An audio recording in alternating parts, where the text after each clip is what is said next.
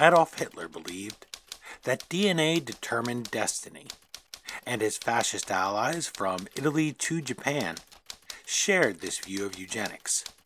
So imagine their surprise when average Americans, led by a humble Kansas farm boy, beat the best the would-be master races had to offer. We'll meet the generals who cracked the Axis next. This isn't just a war. This is a common man's life and death struggle against those who would put him back into slavery. We lose it, and we lose everything. Our homes, the jobs we want to go back to, the books we read, the very food we eat, the hopes we have for our kids, the kids themselves. They won't be ours anymore. That's what's at stake. It's us or them. The chips are down. Two worlds stand against each other. One must die, one must live. 170 years of freedom decrees our answer. Hello, history lovers, and welcome.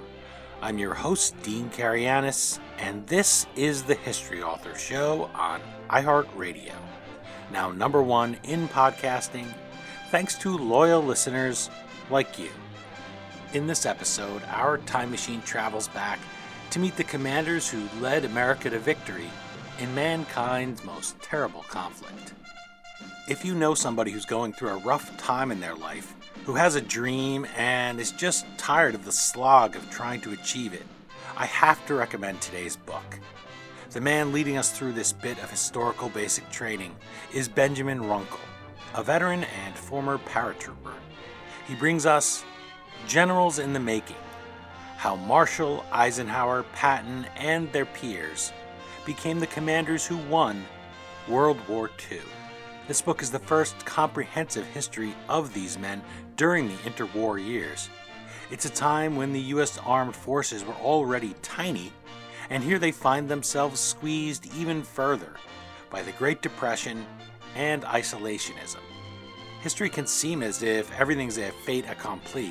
Like, of course we had generals who'd be able to mastermind something like D-Day.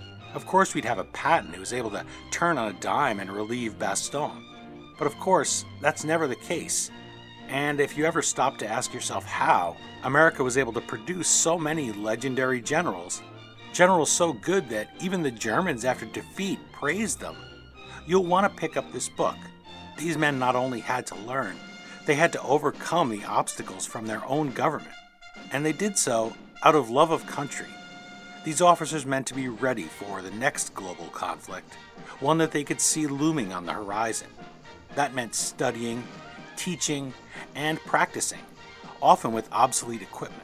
It meant serving in posts around the globe that were anything but glamorous. It meant fighting for every dime of military funding as Congress sought to slash. It meant competing with those New Deal programs for money. It meant dealing with PR disasters like routing those bonus marchers on the Capitol, veterans of the Great War who wanted their pensions to relieve their suffering during the Great Depression.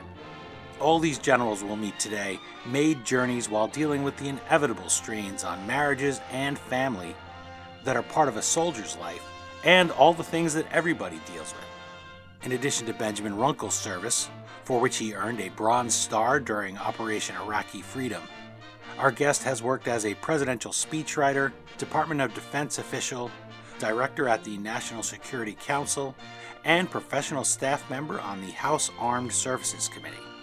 He is currently a senior policy fellow with Artis International and adjunct lecturer in Johns Hopkins University's Global Security Program. And he holds a PhD from Harvard. Benjamin Runkle's previous book is titled Wanted Dead or Alive: Manhunts from Geronimo to Bin Laden. You can find more of his work in major newspapers and periodicals, sharing his insights as America navigates the dangers of the 21st century world. Okay, let's meet some very unique Americans, back before they had stars on their shoulders, back between the world wars when they were simply generals in the making.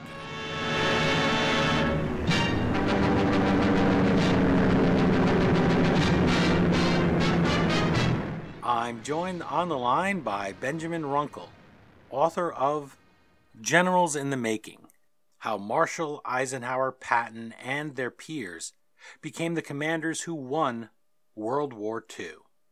Thank you for your service, sir, and for making time to chat with the History Author Show. My pleasure, Dean.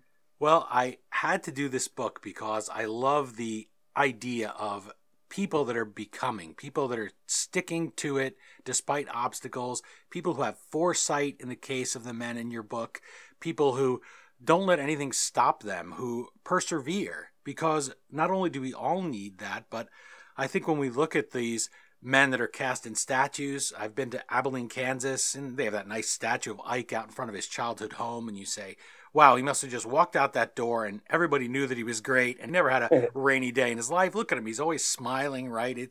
I feel that lets us off the hook. And then we say, well, he had it easy. And he was special. So we don't really need to. It's the thing that people sometimes complain about, the great man theory of history. It lets us off the hook if we say, well, we can't possibly do that. There was something special to them. They are special, but this requires perseverance to achieve their goal, their destinies.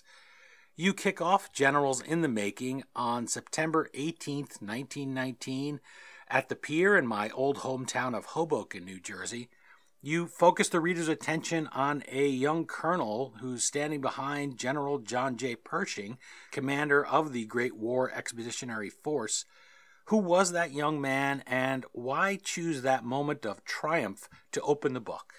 Well, to set the scene a bit, Pershing's homecoming from France was really a spectacular occasion. He returned with his staff on the USS Leviathan, an ocean liner that could carry up to 14,000 people. And as soon as they approached the eastern seaboard, a flotilla of tugboats came out from New York Harbor to provide an honor guard, as well as 2 Navy destroyers with the VIPs like the Secretary of War, various senators. Planes flew overhead, the tugboats sprayed water cannons into the air, and sirens announced the news of Pershing's arrival to New York City. And in the photographs from that day, both taken on the ship and on the dock, as well as 1 or 2 others from the voyage, you consistently see one officer standing beside him or behind him with sandy hair and blue eyes. And this colonel, he hadn't served in the trenches, he hadn't performed any conspicuous acts of bravery in France, so the correspondents waiting on the docks in Hoboken wouldn't have had any idea who he was. But of course, this was Colonel George C. Marshall, who, although he was a very important staff officer during the war, he'd only become Pershing's aide a few months earlier. And I argue that, although everybody else was understandably focused on Pershing, that from the broader perspective of military history, Marshall would prove to be the most important officer on the dock that day. I mean, if you think about it, 20 years later, Marshall would be asked to recruit, train, equip, and deploy an army more than twice the size of Pershing's American Expeditionary Force. And he'd face an Axis that had already conquered most of Europe and most of East Asia. But as Winston Churchill would later describe him, Marshall was, quote, the organizer of victory in probably the most important war in human history. So I chose that moment to open the book, as well as the sort of the bookend with the closing scene in the epilogue in 1953, in which all the attendees at Queen Elizabeth's coronation at Westminster Abbey rise to their feet to honor Marshall as he walks to his seat. I chose it because I think it illustrates that we often can't tell what or who is really significant when we're living in the moment, that there's the potential for greatness in what seem like relatively anonymous people, and that often the true significance of people and events only become clear with added perspective of time. And you have this great nugget in Generals in the Making that illustrates that point. You talk about Marshall being lost in that crowd, and I'm thinking of his family and how they always go, right, and they ask your family, do you have greatness? And it reminds you of a moment in that farmhouse where Eisenhower's statue is, his childhood home, and they go and ask his mother, well, you're proud of your son. And she says, which one? Because she has 5 sons, and she's proud of all of them. And even though one of them happens to eventually be Supreme Allied Commander and President of the United States, people always ask for it. They go to you and they say, well, did you expect greatness in this or that person? You must have when they were young. And I love that George C. Marshall's brother thinks so little of him that he tries to keep him out of Virginia Military Institute because he wants to protect the family name. And he's so sure that George is going to screw up there. He's going to do something that he's going to fail out, or he's going to do something to not live up to the standards of the family. And yet, here's a young man that grows up to hold nearly every significant staff job in the U.S. Army, and he influences not just the war, but the post-war world.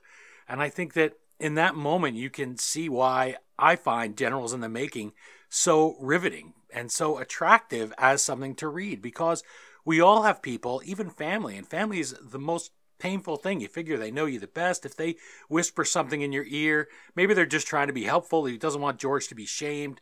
But you carry that forever. And it's easy to say, well, hey, my own family doesn't believe in me, then what's the point? And yet he doesn't. So introduce us a little bit to him. George C. Marshall, what is his legacy, and what are some of the things he has to overcome here in the process of Generals in the Making? Well, that's a great question. I think, it's very interesting that when you look at Marshall's early years in Uniontown, Pennsylvania, what stands out is how utterly unremarkable he was. Although he was distantly descended from Supreme Court Chief Justice John Marshall, as you say, he wasn't a brilliant student. He wasn't such a standout athlete that everyone in the town said, oh, he's destined for great things.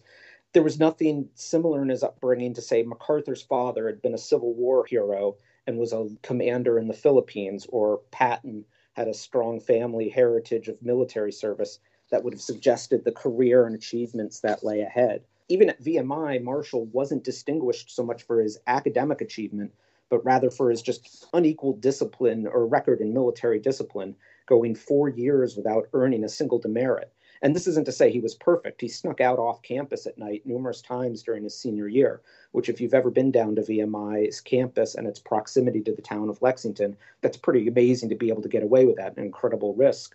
But he did this in order to court his future wife, Lily.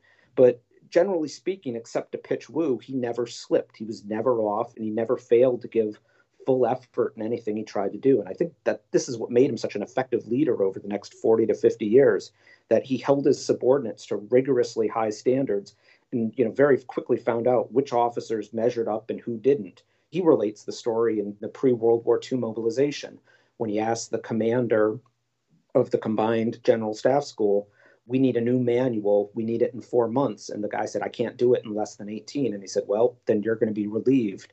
He held him to standards. He relates how he lost a personal friend. He said, we need you for an assignment in France. And the guy said, I can't go this week. My wife's out of town and I won't be able to pack up my stuff. And he said, if you can't go tomorrow, then you're going to be retired. And he sacrificed a friendship for having these high standards of being able to perform on duty. I think what inspired the people to work so hard for him was that he held himself to these same high standards as well. In the pre-war mobilization, when they made the rule that, to sort of cut out the dead weight of older, out-of-shape officers, to clear the Army's hierarchy, to let younger, more vigorous officers take positions of command, it included reducing the mandatory retirement age of generals to 60. And so he twice submitted his own resignation to FDR because he was over the age limit. And FDR, of course, just couldn't conceive that he was serious and laughed off his resignation both times.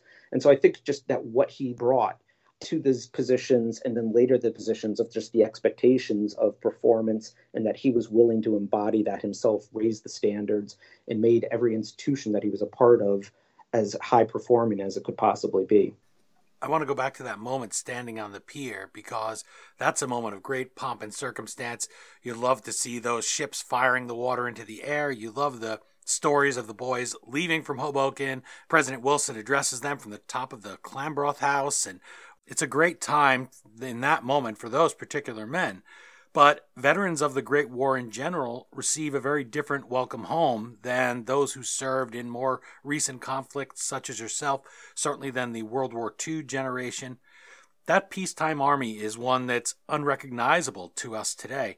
Describe life in that peacetime army, because many of these generals in the making choose to stay in uniform, and they even take pay cuts. They'll take backwater postings overseas. They go 15 years maybe without a promotion.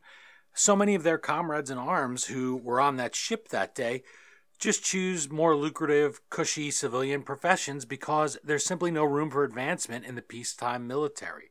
So why do they do that? What makes these particular generals in the making decide they're going to stick?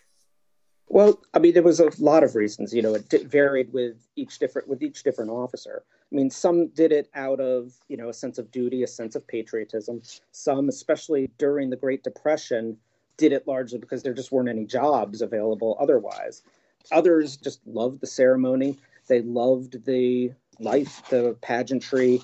They loved the camaraderie. I mean, it's true, as you say, that I think many of the officers who would become commanders in World War II did have options either immediately after the war, during the interwar years, to get out, as the Army shrunk from 3 million down to 300,000 and then down to about 150,000, which caused reductions in rank. The Great Depression caused reductions in pay. Even when they were on duty, they didn't have modern equipment to train on. They didn't have resources for training.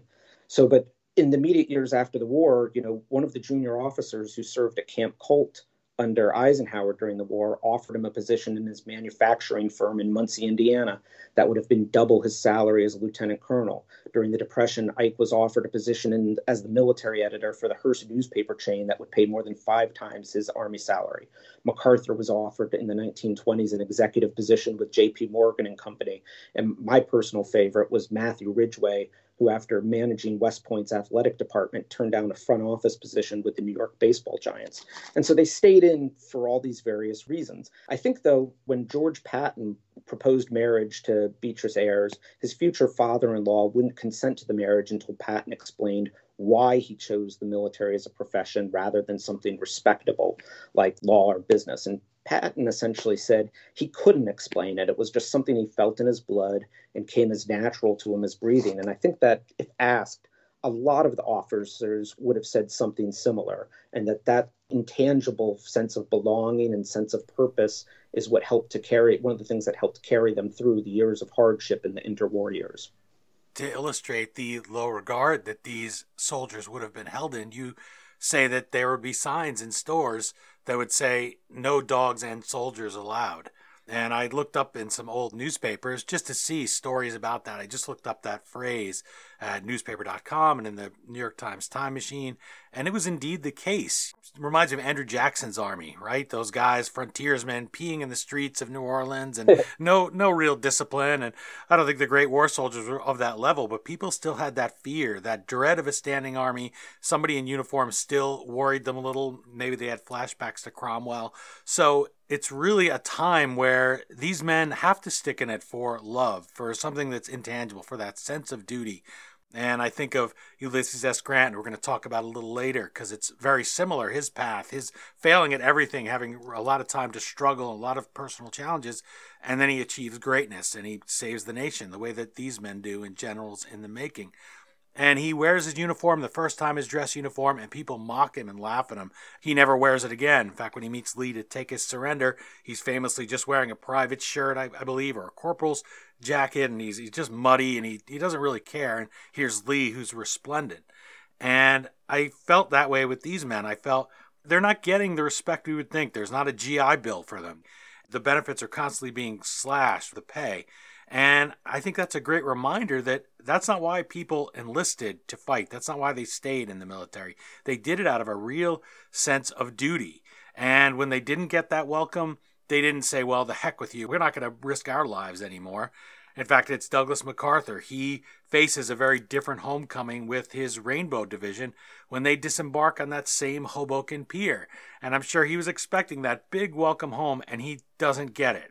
He goes to West Point, takes charge, and his leadership impacts these generals. He could have just walked off into civilian life there. He could have been a young soldier that just faded away, right? But he doesn't. He goes up to West Point.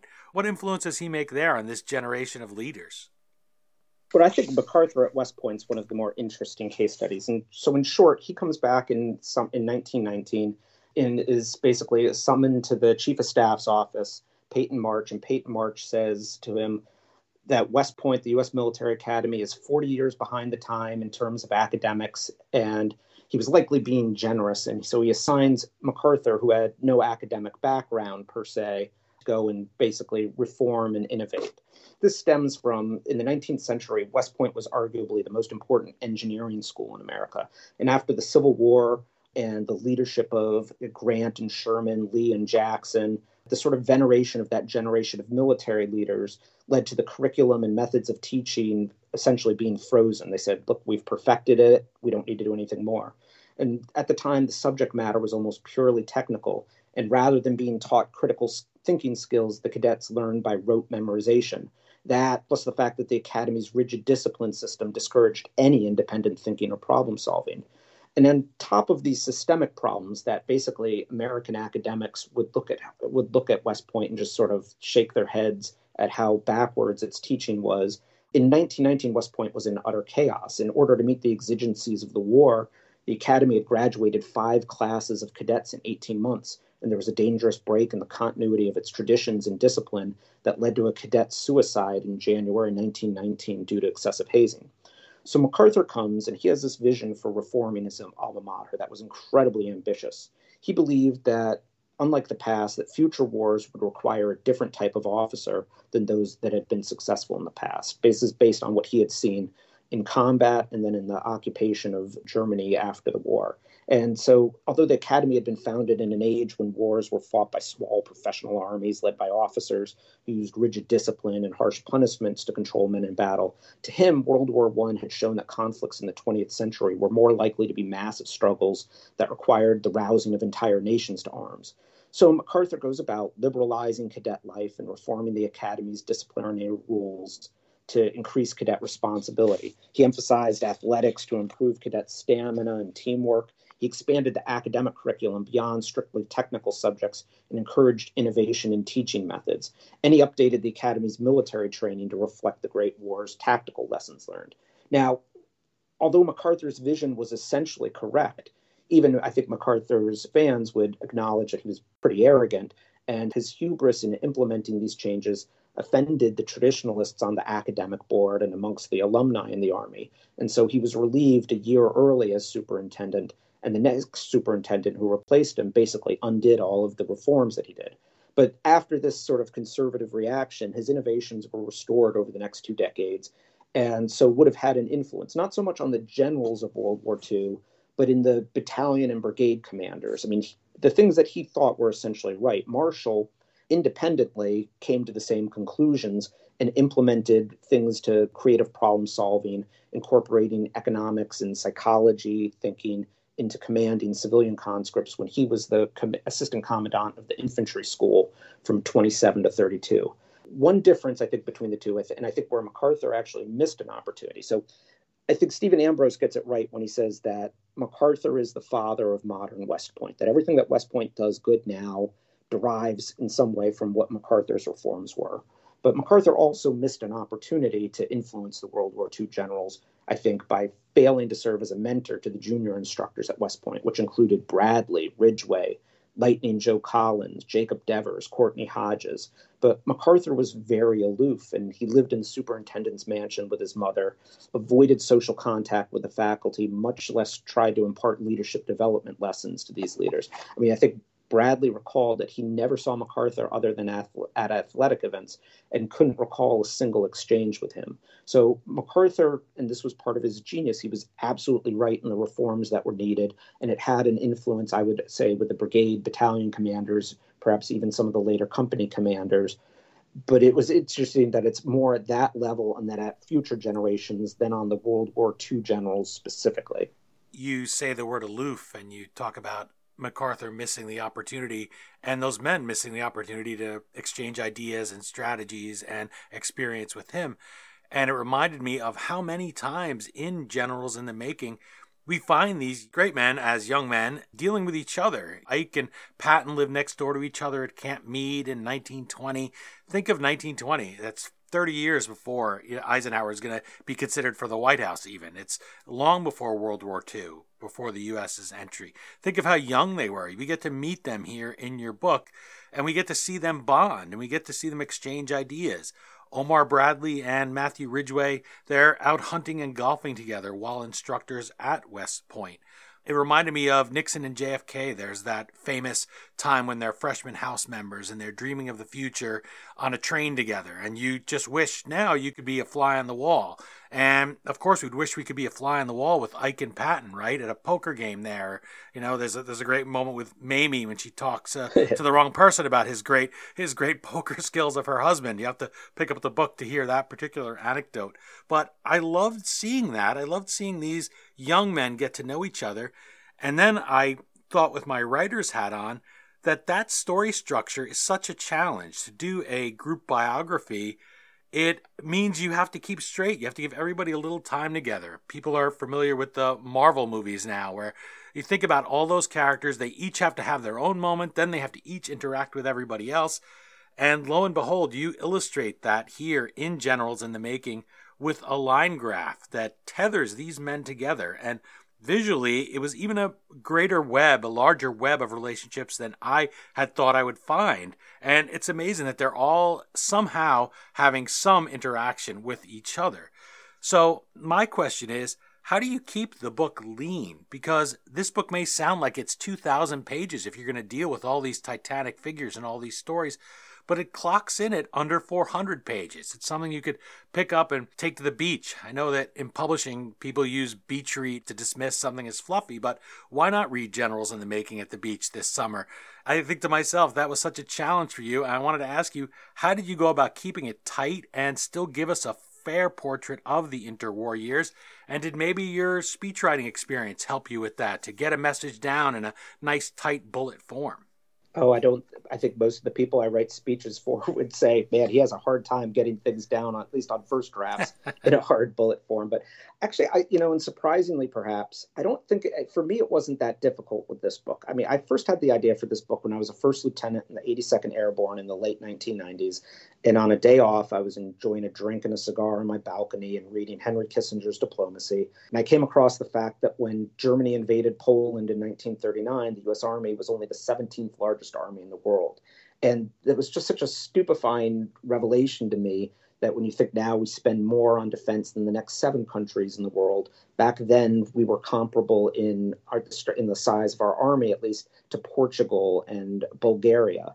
And this made me wonder, how such a remarkable group of commanders emerged from such a resource-deprived force. And for the next 15 years or so, before I had the opportunity to start really serious research for the book, I was thinking about this topic, and I made an Excel spreadsheet, essentially the top line being all the 4-star officers, and then I tried to fill in with each subsequent horizontal line or each row where they were for each year between 1918 and 1942. And then once I filled in every block, color coding where the common postings, and from that spreadsheet, the picture literally, quite literally color-wise, and I still have this somewhere in my office, painted itself. And so, whereas it's common today for officers who haven't seen each other who served together for many years or haven't seen each other in many years to joke about it being a small army, it was an incredibly small army in the interwar years with only 12,000 officers, and they tended to get funneled into the same schools, they had similarity in their posting patterns. So there was inevitably a great deal of overlap in their assignments and postings, which sort of on its own created the structure for how to tell the story. And I think it was a matter of trying to capture which points of overlap could best encapsulate not only the story of the interwar army as an institution, for example, discussing what all these future commanders experienced as they went through Fort Leavenworth of the Army War College, or they served overseas in China, the Philippines, but also to show their personal stories in order to show that they weren't just, as you mentioned, the granite statues we think of them as today, but that they were once, junior captains and majors with doubts about whether their careers would go anywhere, that they had personal hardships, they had to go home at night, what was going on with their family lives, et cetera. So to be able to find a balance for it. And I think in the end, there are only 2 chapters. If I had Ron Chernow's clout and could write 800, 900 pages a shot, I think there's still only 2 additional chapters. I wish I'd been able to tell a bit more the story of the Army Air Corps, maybe focusing on Hap Arnold, but he was at such a separate remove. And in most cases, I couldn't bring it into the main story. And then I also sort of want to do something of George Marshall as a strategist in the Grand Strategy in 1941, I think is underexplored at times, but it just couldn't fit into sort of, as you say, the narrative momentum. But otherwise, I think really capturing, and I think that, one of the problems with the historiography of this period is that almost all the biographies and the World War II histories skip over that era very quickly in order to get to the start of the war. And so I think that, at least hope, I was able to capture that sense of why this era is important, why it foreshadowed their experiences, foreshadowed how they commanded during the war itself. Well, having read Generals in the Making, I can say it definitely captured it for me. And I like that notion of not skipping over this entire period. I mean, it's very easy to just say, well, let's hurry up and get to the shooting. Let's hurry up and get to D-Day. Let's hurry up and get to the action. We all like the action, right? It's Saving Private Ryan doesn't start off with them at West Point doing theoretical work. It starts off in the heat of battle with those men storming ashore. So that's understandable, but for us personally, we learn, I think, more about ourselves and how to live our own lives from history by seeing these men at their lowest, by seeing all their disappointments. Eisenhower and Matthew Ridgway, they never see action during the war. They have assignments, these men, such as patrolling the U.S.-Mexico border. Omar Bradley is posted with the 14th Infantry. He's there in Montana protecting a copper mine. Far, far from the front. He doesn't have to worry about the rampaging Huns much all the way out there. And that's another one of those moments in your book where it would be so easy for these men to say, oh, well, forget it. I missed out on the war as they see it. I'm not going to get a promotion. They didn't think enough of me to send me over there. In Ike's case, he's known to be a really good administrator. That's why they keep him away. But still, that's not much of a consolation when everybody's sitting around telling war stories and that they saw the elephant, as they said, in the Great War. So these men stick with that. But I wanted you to give a moment to talk about their World War I service, because all of them didn't go over there and have experience. And yet in the next war, they're the key guys. Yeah, I think that was something interesting, sort of the commonality in, Omar Bradley, Joseph Collins, Matthew Ridgway, and Eisenhower, and many of these guys who didn't get the opportunity to serve, and they all wanted to, and they all felt a very deep sense of regret, feeling that they were left out, the feeling that they would be looked down upon. I think it had two large impacts on them. One, I think it motivated them very much to try and excel, to try and be at the head of their classes when they went to the Army schools, to just be better at everything. Eisenhower basically said, from now on, I'm going to make my mark. I'm not going to be remembered as the guy who never made it over to France. And I think that was a highly motivating factor for him to finish first in his class at the Command and General Staff School, to just be excellent in every duty that he was given. And I think that was likely true of Bradley, Ridgway, Collins, and the others. The other thing that I think, though, is it made them arguably less fixed in their ideas about war, because they didn't have experiences of the Western Front, of the trenches, seared into their minds. So I think they were generally more open to learning from others who had. At West Point, when Bradley and Ridgway were, young junior instructors, every time Ridgway arranged so that when officers would come back from occupation duty to join the faculty, he arranged it so that they would essentially give tactical tutoring lessons twice a week to the officer in the officers' quarters, to those who hadn't been able to deploy. And so there was a hunger for them to learn from those who had been there. But also, they, as I say, they weren't as fixed necessarily in their ideas of what war looked like. And therefore, I think were more amenable to sort of innovation and creative thinking about what the next war. And almost everybody in the professional officer class believed there would be another war in 20 to 25 years, that their minds were a bit more open-minded, less rigid than some of the senior officers who came back from France and assumed the next war would look like World War I. Still fighting the last war, as they say. These guys had more, these guys clearly are, their attention to detail. I don't know if I'm sure there's a better way to say it, and you do it here at length in Generals in the Making, but that's what amazed me, was that they go at it with such a fresh perspective. And you mentioned the phrase problem solving. I wrote that down because think of the logistics for anything, but especially something as massive as D-Day. And for moving this whole army over there, it's another one of those things. It's easy to look at the history books and just assume that it happened. Of course it happened. Of course we went over there and we did, all these things just happened, but they didn't. They had to really know. It's another parallel with Grant being a quartermaster and knowing supply my troops, or the war in Cuba was another thing. William McKinley had been a quartermaster. Zachary Taylor, President Zachary Taylor, he'd been Grant's commander in the war, and he really appreciated Grant's efforts. Another thing about being a soldier, Grant goes into the water. He orders some men to move out. I think it's a log or something like this out of the water, and they don't really get how to do it. And Grant gets off his horse, jumps in the water, and starts helping.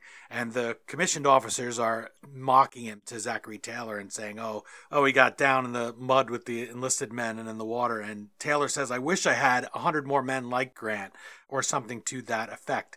Because that's what you want. You want people who don't have that voice in the back of their mind, from what I read in Generals in the Making, that's telling them the things that aren't really related to the task at hand. You want to be able to achieve victory, and that's the goal. And they all have such innovative minds, and we all know about Patton being able to turn on a dime and relieve Bastogne. But this is how. That doesn't happen overnight. That takes a lot of planning and learning and studying and even tears. Patton gets upset with himself, so depressed.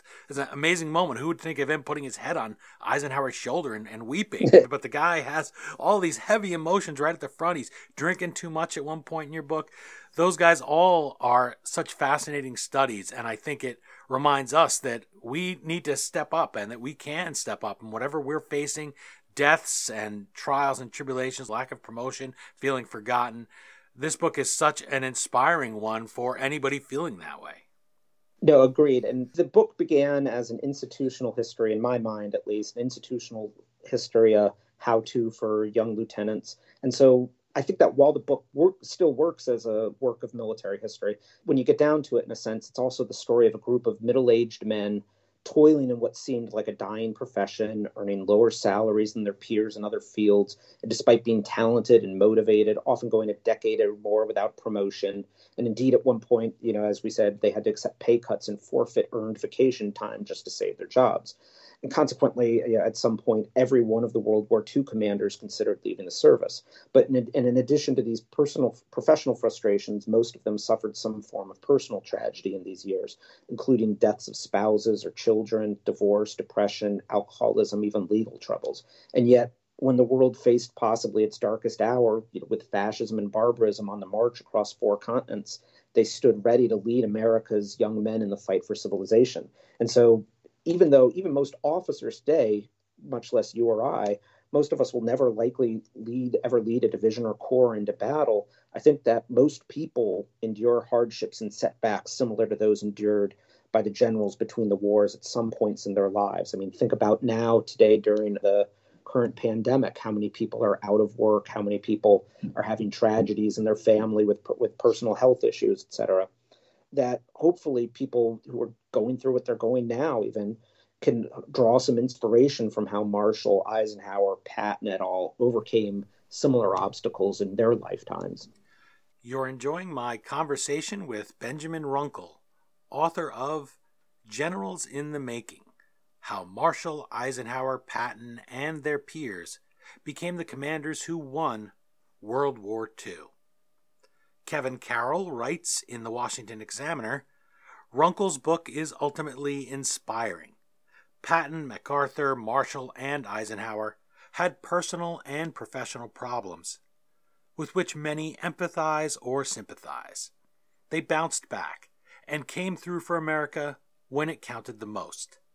They led an army of 190,000 soldiers in 1939 to become one of 8.3 million men in 1945, and triumphed over evil to defeat Nazi Germany and the Empire of Japan. Kevin Carroll also notes that Generals in the Making introduces us to middle-aged men, as you just mentioned. Year after disappointing year, they continue their dedication as their hair thins and turns gray. Here's Marshall. You mentioned that he tries to retire twice because he hits the 60 retirement age. So these are not men that are young. They're not in their 20s and 30s going out there and trying to fight and hear the whiz of bullets. They're older. They've experienced. They've seen so much life. They've seen a lot of hardship, pay cuts. There's a near fatal accident that almost takes out both Ike and Patton. Like, if people want to play alternate history or write an alternate history novel, imagine how the world would be different. They come literally inches from losing their lives or being severely crippled when they're I'll say playing around with tanks. They're studying them, but tanks are pretty cool, so it's easy to not really be thinking and to be in awe of these great machines, these great steel horses that they're trying to figure out how they're going to use them in the next war. So many low points, and I wanted to bring it back to Ulysses S. Grant, who has those very, very hard years, who is also older when he achieves command and has experienced a lot.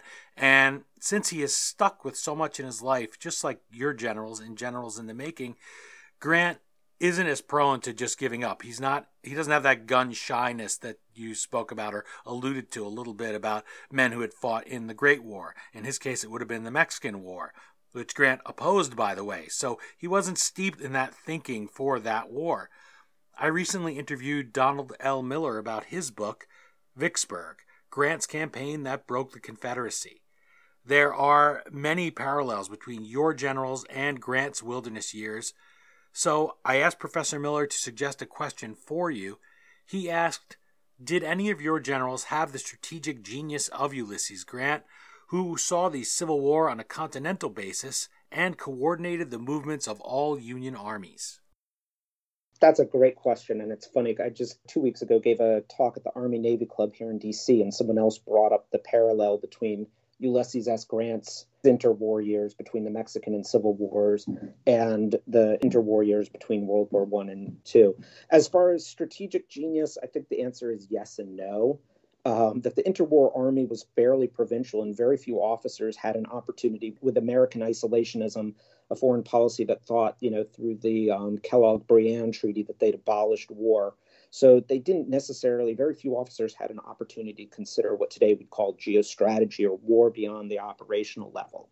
I think only MacArthur and Marshall had an opportunity to fully consider this level of strategy. I think MacArthur, for example, badly overvalued the Philippines' strategic importance, partly because of his sentimental attachment to the islands and its people. And Marshall got off to a rough start as a strategist at the Arcadia Conference, and he opposed Operation Torch. I think Eisenhower had a good understanding of strategy thanks to the exposure to these issues he'd gained as a protege of Fox Connor in the early 1920s, who basically gave him what he called sort of a graduate education in military history and strategic thinking. And then also when he took over the War Plans Division in 1942, he showed a good sense of strategy. And despite Patton and Montgomery's criticisms, I think, and this is endlessly debated by World War II historians, I think that his broad front strategy was likely necessary to impose a sufficiently severe defeat on Germany to therefore eliminate it for good as a strategic threat. Another officer from this generation that I don't think gets a lot of attention in this regards was then Major Albert Wiedemeyer, who, in one of the great ironies of history, he was a major in the late 30s, 1941. Despite being a staunch isolationist, he was anti-Semitic, and he thought some officers in the War Department thought he was sympathetic to Nazism. But Marshall recognized his intellectual abilities and tasked him with doing a report to say, what do we need for everything in the war? In September 1941, he wrote what became known as the Victory Plan that pretty accurately outlined the Allied strategy for the war in terms of objectives and the men and means needed to achieve them. To just very briefly go back to Marshall and MacArthur, just so I'm not overly harsh on them. I think by 1944, Marshall was a good strategist and had come to be seen by even the skeptical senior British generals who tended to look down on Americans' concept of strategy, that he was seen as first among equals on the Allied combined chiefs of staff. And after his initial disaster in the Philippines, which resulted from his arrogance and dishonesty regarding the Philippines forces' preparedness, and I think his own incompetence in the archipelago's defense, for which arguably he should have been relieved, MacArthur's Pacific campaign was brilliant strategically. I mean, he very early and very uniquely amongst his generation recognized that air power would allow him to bypass and outflank Japanese strongholds and therefore avoid the grinding attritional campaign most generals that era would have chosen to conduct. I don't think this would have translated as well to the European theater, perhaps to the Italian theater, to Italy, but one cannot deny that MacArthur, for whatever his initial missteps, got the big picture strategy-wise right in the Pacific campaign. The Great War, that kicking off moment, the return to normalcy after the fighting ends and the doughboys come home, it leads to the Jazz Age. What period could you think of? The Roaring '20s, more different than the Great Depression that follows it. The Jazz Age and Prohibition and all of those things. It seems like such an exciting time. Women are enjoying greater rights. They can vote for president for the first time in the 1920 election, universally in every state. But these men over this period, the interwar years, they deal with very different administrations, starting with Harding and Coolidge, then Herbert Hoover, then FDR, and his New Deal. They also deal with ever stingier Congresses who just don't want to spend the money. That's one thing that leads to the bonus marchers and demanding their payments now for their service. How do these men adapt to the civilian leadership? It's a pretty small army. These men rise to those positions where they are going to be going in and speaking with presidents of the United States. How do they deal with that? How do they accommodate that part of this? Because people are constantly trying really to cut their job, to shrink the army, to render them obsolete because they need the money elsewhere. Well, I think there are two things. I think one thing that I think you're capturing very well, and in the book I hopefully capture well, is the difference in what are modern attitudes that today, consistently when they do public opinion polling, what are the most respected institutions in the United States? And the U.S. military consistently rates the highest. In those days, it would have rated generally towards the bottom. That, as you said in the anecdote about shops saying no dogs or soldiers, that when educated people wrote about the military in those days, they did so with just such condescension, just misunderstanding or not able to comprehend why someone would subject themselves to orders, why someone would live this kind of lifestyle. I think that the men who did this, one, that because there was no budget for housing, they basically still lived for the most part on very isolated posts. That today, like if you live in the Washington, D.C. area, you're used to seeing the metro, you take the subway into work every day, you'll see 10 to 20, you'll see a few dozen military people on their way commuting to an office. That just never happened in those days, that foreign officers were something very foreign and exotic. And so that for the most part, the officers, they were in a closed society. Very rarely were they ever exposed to sort of how little respected they were. So they weren't as affected with that. I also would say that there's probably, for lack of a better term, a certain stoicism that, again, many of these officers, when they saw during the occupation of Germany, they saw the failure of the Treaty of Versailles, the failure of the League of Nations. They knew another war was coming at some point, and many of them felt determined, not just the ones who hadn't been there, but they felt a sense of, I need to stay in, I need to see this through, I need to be here when it happens. And so I think they were, even though they were scorned by the general public, they did not feel it as directly because they weren't as integrated into society as military people are today. We talked a couple times about General MacArthur, and he's one of the most familiar names from the war. He certainly knew how to do PR for himself and get written down in the pages of history. And yet I note that he didn't achieve a spot on the cover of Generals in the Making. One of the things you do cover in there is the Bonus Army, and that's a moment of nexus. We talked about him being aloof and so not as connected as some of the others, but during that event, he's there with Eisenhower and Patton. He's commanding both of them. So that's a moment that brings the three of them together. What does that tell us about him, and why didn't he make it on your cover? Well, that was a publisher's decision. I think at some point I quite frankly have no design ability. I think I probably in my mind had some sort of conception of like five stars, of a star with 5 points and a picture of each of them, and that probably would have looked terrible.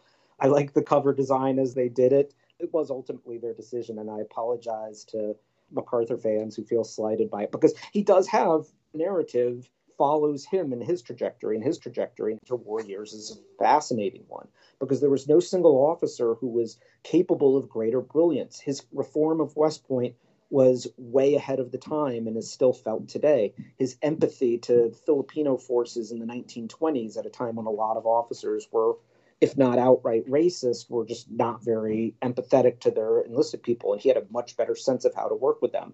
He fought, it's a great dramatic moment that he had been bred literally all his life and trained by his family to someday be Army Chief of Staff, the one position denied to his father.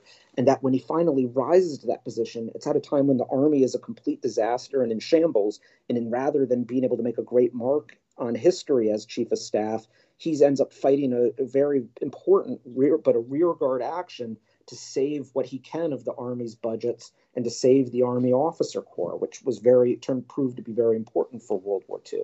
But then somewhere after being chief of staff, it's the sort of question. He was still relatively young. He was still only in his early 50s. And it became a question of, what do you do when you've achieved your life's goal and you still have a lot of life left to live? And I don't know if I don't want to say something snapped in him, but from there, he takes a very weird downward turn in the 1930s, that his aloofness, his arrogance starts to become almost a self-fulfilling prophecy, and he undermines himself at every turn, one of which was the Bonus Army. I think the Bonus Army is one of the most fascinating episodes in American history that most people don't understand, don't even know what it was. At the time, it was the largest single protest in Washington, D.C. We get used to now in D.C. seeing on both the right and the left protests that reach up to hundreds and thousands of people. But in that day, it was completely unheard of. It pits the veterans of World War I essentially against the U.S. Army and when it degenerated into riots. Whereas one has sympathy for the, impoverished, destitute veterans to have fulfilled the bonus payment that they wanted, to have it paid 10 years early, because these guys were in very desperate straits. They had no jobs, their families were starving, but it would have equaled almost the entire budget of the United States government in those days. It was just financially, and even people on the left who were sympathetic to the suffering that the veterans were enduring just said, there's no way, we can't afford this. If we pay this now, we don't have money for all the other millions of people who are starving. So it's a very fascinating dilemma. And then when you get to the day where Washington decides to evict him, MacArthur was truly a hardliner. He saw there were communist plots in the country. I mean, there'd been other demonstrations where Communist Party members had led and had turned to violence in other cities in America. And even though his own intelligence staff had investigated and say, yeah, the Bonus Army is cracking down pretty hard on any communists that try and infiltrate their camps, he saw it through that lens. He saw it through his self-anointed, role as saving the Republic, and therefore authorized the army. The force wasn't excessive. The burning down of the veterans camp, about 11,000 people had their shanty town on Anacostia Flat burnt down, but he was definitely overzealous in his persecution of it. And in his press conference at the end of the riots, unfortunately, there was only one fatality in the riots. It was unfortunately a baby who had a previous existing condition that the tear gas exasperated, and was tragic.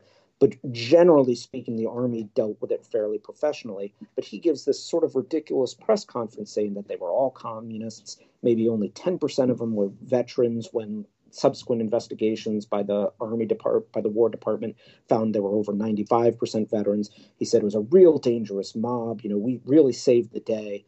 It was just an utterly ridiculous performance that was at odds with the reality that people had seen, and it scarred the Army's reputation for a number of years. I noted the fact that he goes in there and the reports he gives a few times are, I guess we would say today, CYA, right? He's trying to cover his reputation. He's trying to protect himself and I think that grew out of a lot of this in this war. There's different ways to deal with all this adversity that these men are facing. And one of the ways is you put the best spin you can on your performance. And that's something he does there. And Patton and Eisenhower end up looking much better. Eisenhower, the Bonus Army, the routing of those men out of there, that follows him all the way until he's in the White House. People are still talking about it and using it to attack him. So really a moment that there's nothing happening. It's a reminder, that moment, the Bonus Army, is that it's nothing happening in these. People do the Charleston a few times and that's it. We have Prohibition and Al Capone, and then bang, there's another world war. And so I like that you looked at that period. I mentioned to you before we started recording that I could do a Second World War book every day of the week and never run out.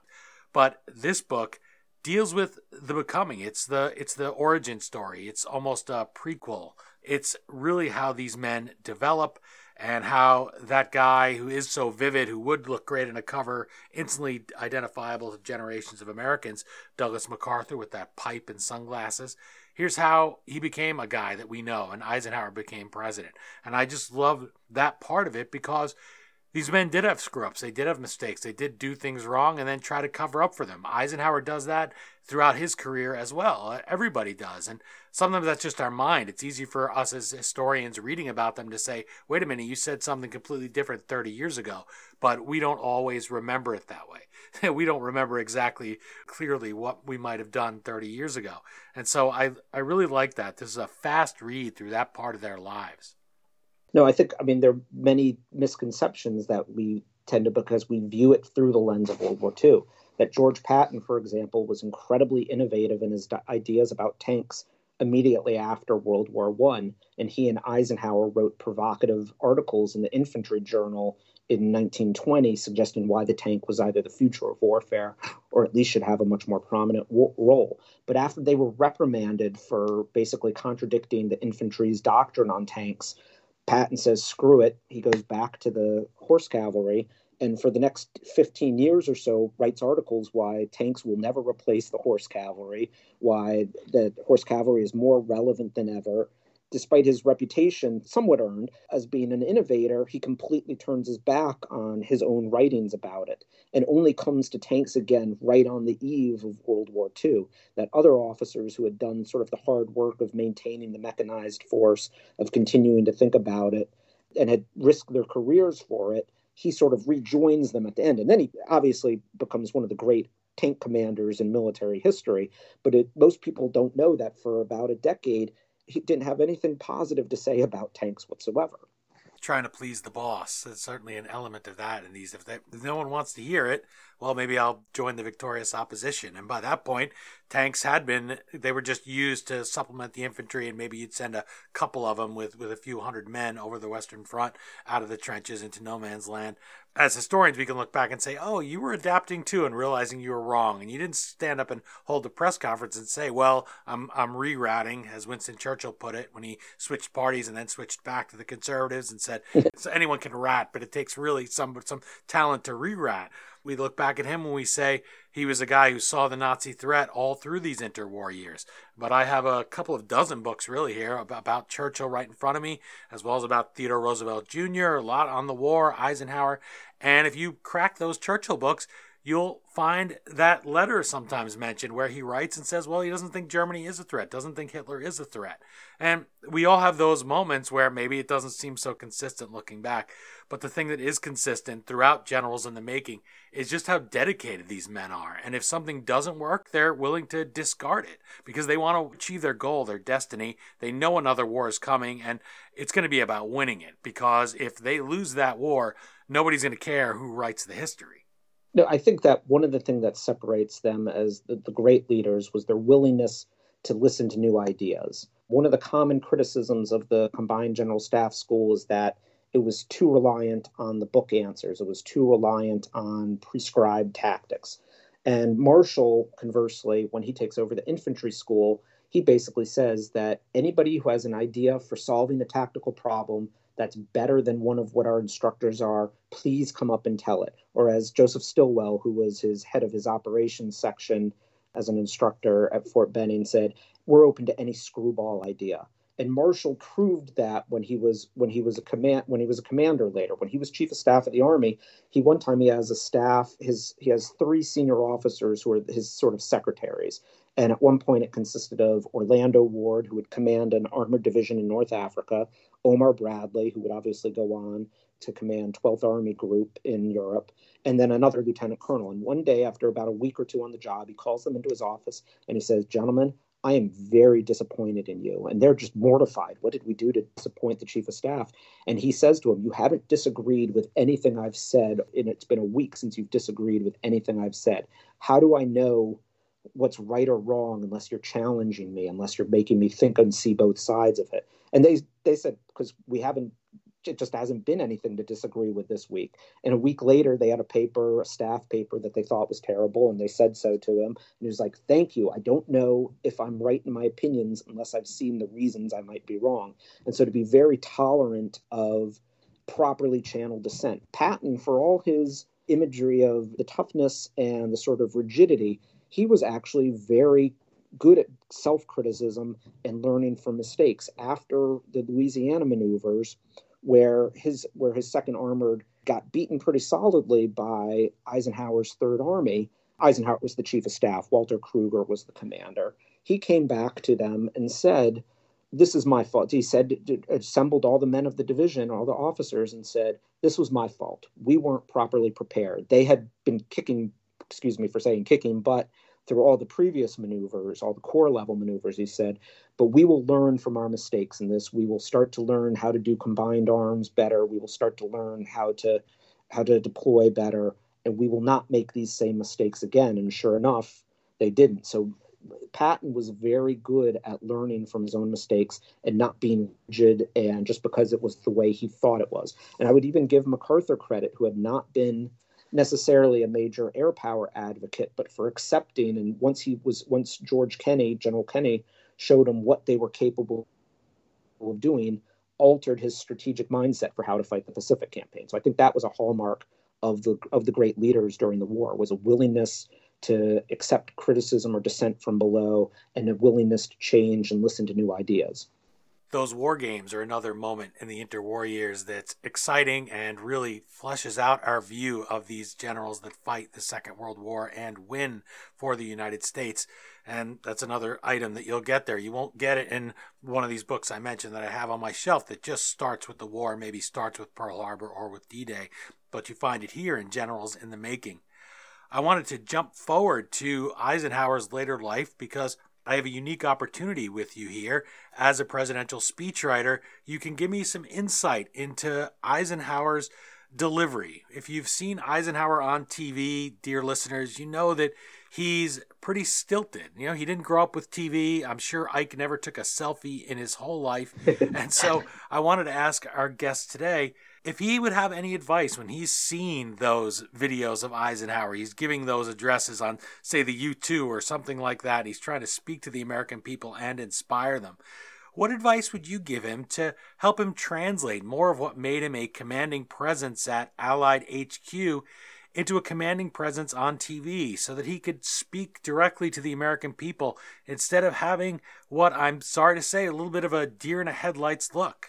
Well, I have to say that having done some work as a military analyst during Operation Iraqi Freedom in 2003, personally, I think it's much harder to be on TV than to write for it. There are other people who probably have the exact opposite view, that it's easy and natural to be on camera. It's harder to come up with, to sit down and write the words for it.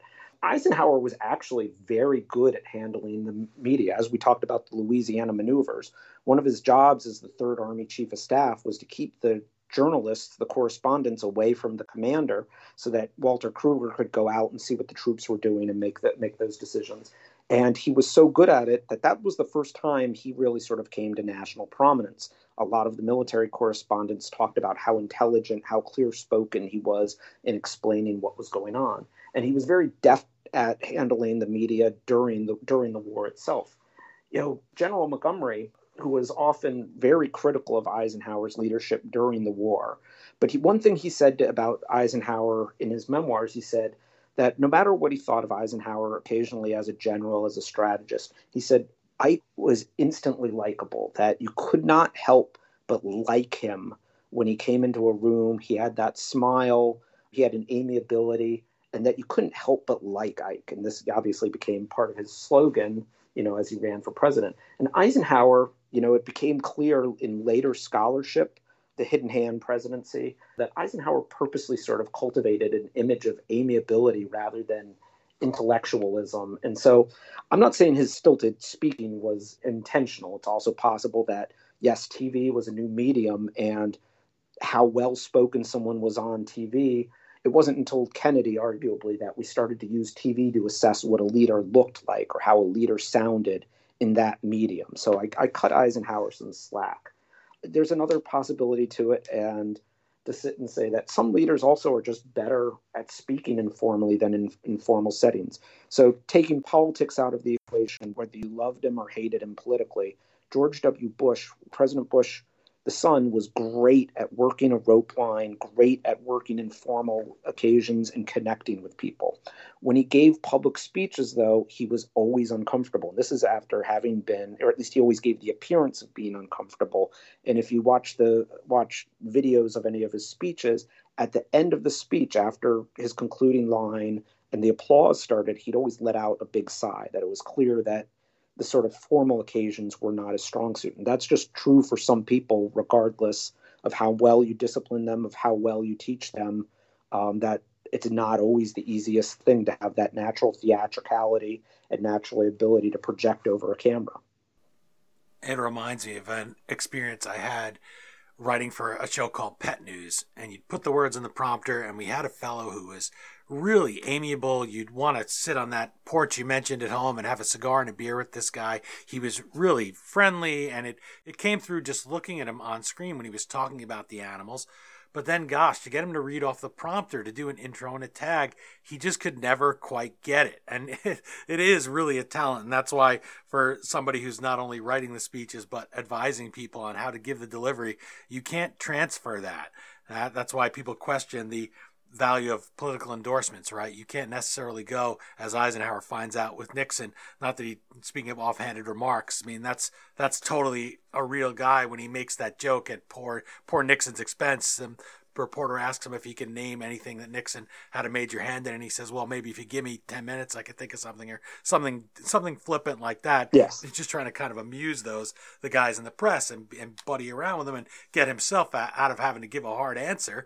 And anyway, that poor Dick Nixon ends up taking the brunt of that, and then his whole idea of running on experience from having been the great general's second is blown out of the water because Ike does that. No, exactly. It's definitely something you can't just teach. And I think we've all watched, since I work in politics myself, work in talk radio and have been in news, when I watch them sometimes and you say, gosh, why didn't they do this? How come someone couldn't get them to do that? And I'm sure you experience that. People come up to you and say, why is so-and-so candidate doing that? For instance, with Michael Bloomberg, I know a fellow who's been an advisor and worked on Bloomberg's campaign, also was in the Clinton White House. And when he came out in that first debate here in the 2020 primaries, somebody who knew that I was friends with this fellow, he said, why? Why didn't he tell him this? Why did he do? I said, you can't. I said to the guy, you're a big hockey fan, right?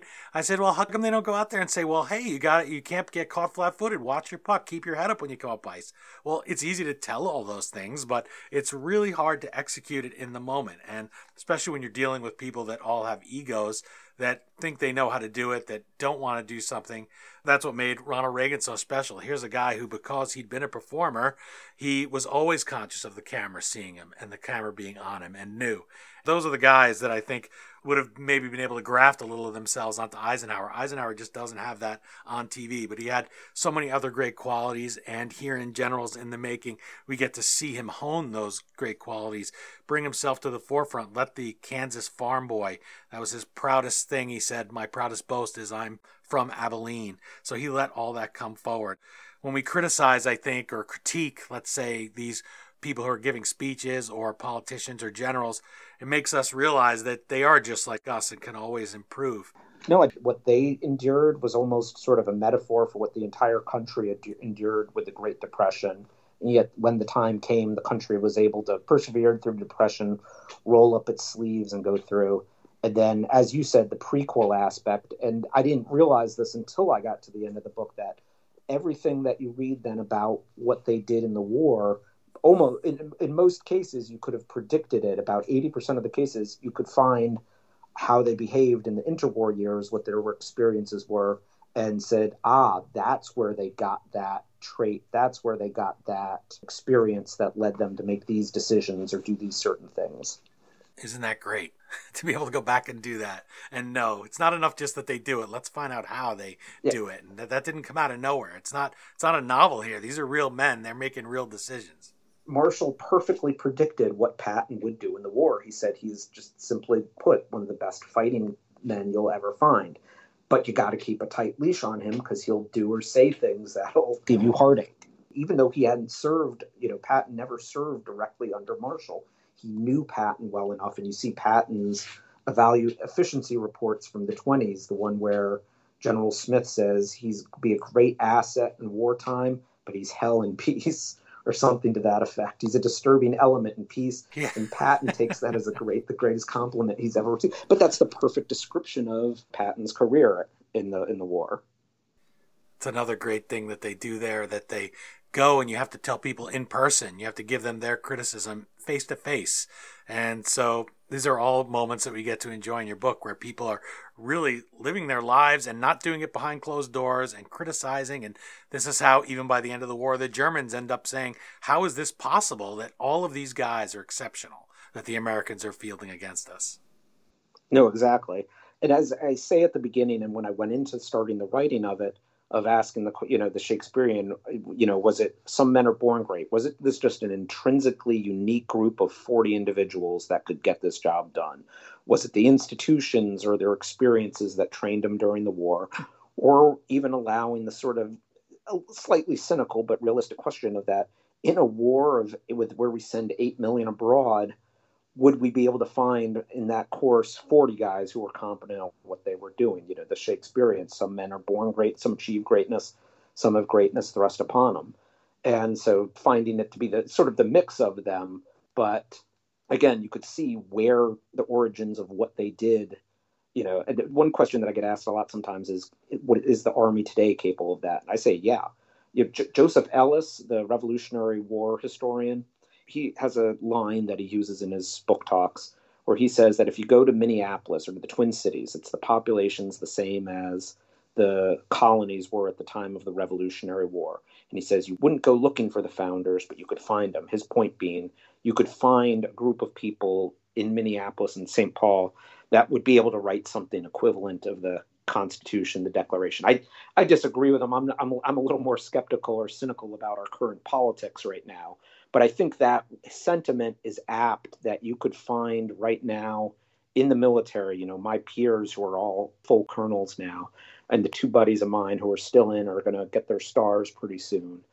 I do believe that in that corps, there are 40, 50 guys who are as capable as the World War II generals were, if put into the proper circumstances. The only thing I would add to that is that it's more difficult. The Thomas Ricks in his book, The Generals, talks about the decline in generalship. And I think it's a little unfair because how we measure generals is a bit different. It's different to appear as brilliant a general, as brilliant a commander in limited and counterinsurgency conflicts, which are what we tend to fight now, than in a total war such as World War II. Also, the media is very different, that the media had a vested interest in those days in winning the war, and therefore was very much hagiographic in its coverage of the generals. Very rarely did they ever criticize the generals.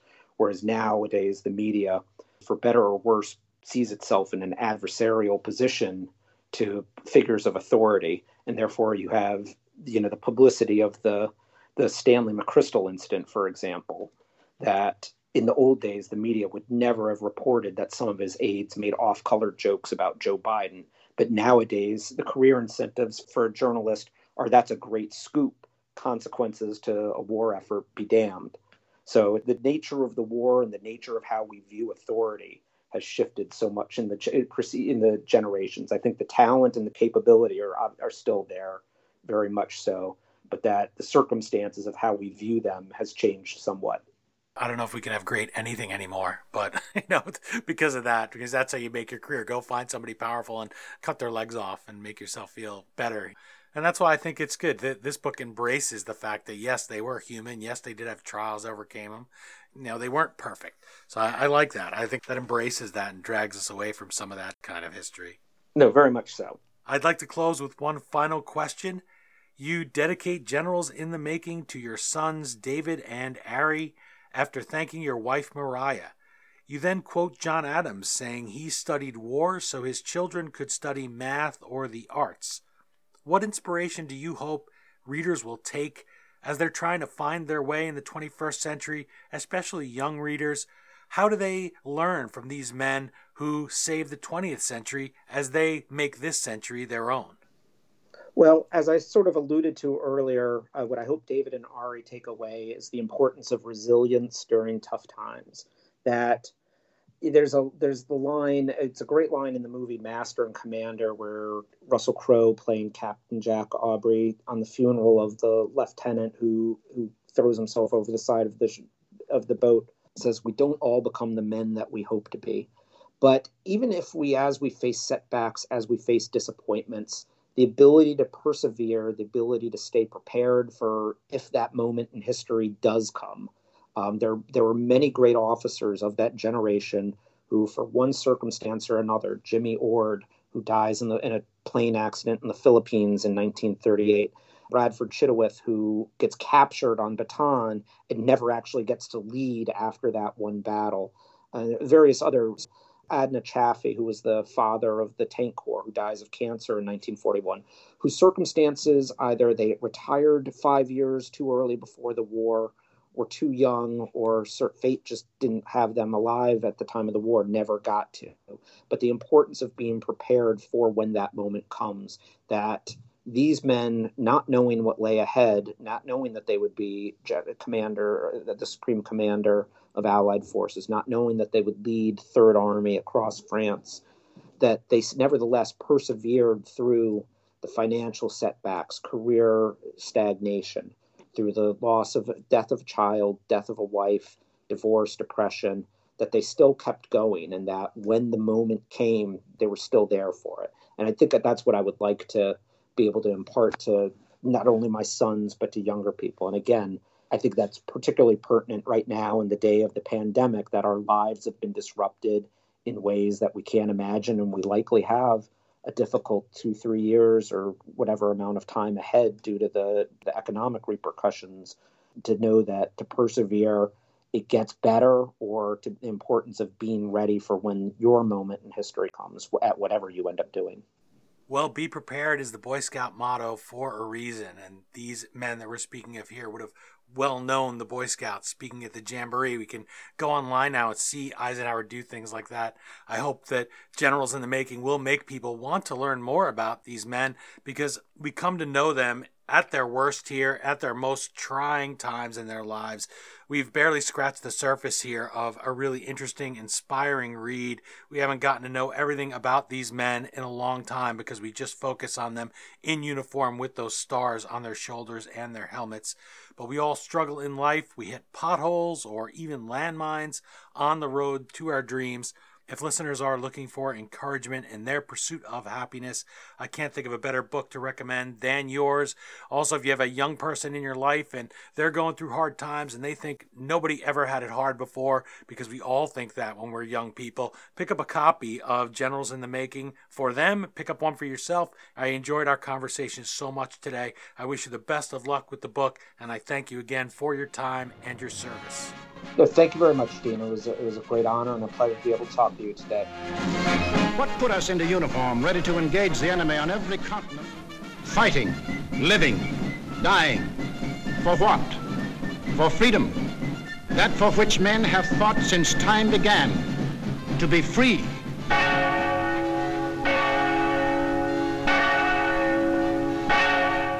Again, the book is Generals in the Making: How Marshall, Eisenhower, Patton, and their peers became the commanders who won World War II. As always, you can find the Amazon link to purchase your copy at thehistoryauthor.com page for this episode. By buying the book through us, you help keep the flux capacitor on our time machine humming like usual. My thanks to Benjamin Runkle for joining us and for introducing us to the men who led America to victory over the Axis powers, emerging from an interwar America that stacked the deck against them at every turn. I also highly recommend Donald L. Miller's book, Vicksburg: Grant's Campaign That Broke the Confederacy. You can find that interview in our archives, and while you're at it, you can let us know what you think of the books we've discussed today and the interviews on Twitter at HistoryDean, Instagram at The History Author Show, or Facebook.com/HistoryAuthor. And remember, we have a YouTube channel now with our full archive of almost 200 interviews. That's it for this episode of The History Author Show. I hope you'll join us for our next all-new interview right here on iHeartRadio. And if you're an iTunes subscriber, please take a minute to leave us a review. Until our next trip into the past together, thanks so much for time traveling with us today, and have a great week. And then came the day Broadway wasn't prepared, when the newsboys yelled extra, war is declared. But the hand that held glasses of wine in the air were the first to hold guns when I rode over there. The boys won the war and came home from the fight. The last night on Broadway was almost as nice. But ever since then, it's a different street. Gone are the places where the gang used to meet. We still call it Broadway, but what's in a name? Take it from Georgie, it isn't the same. On the east side, west side, things ain't like before. There are tears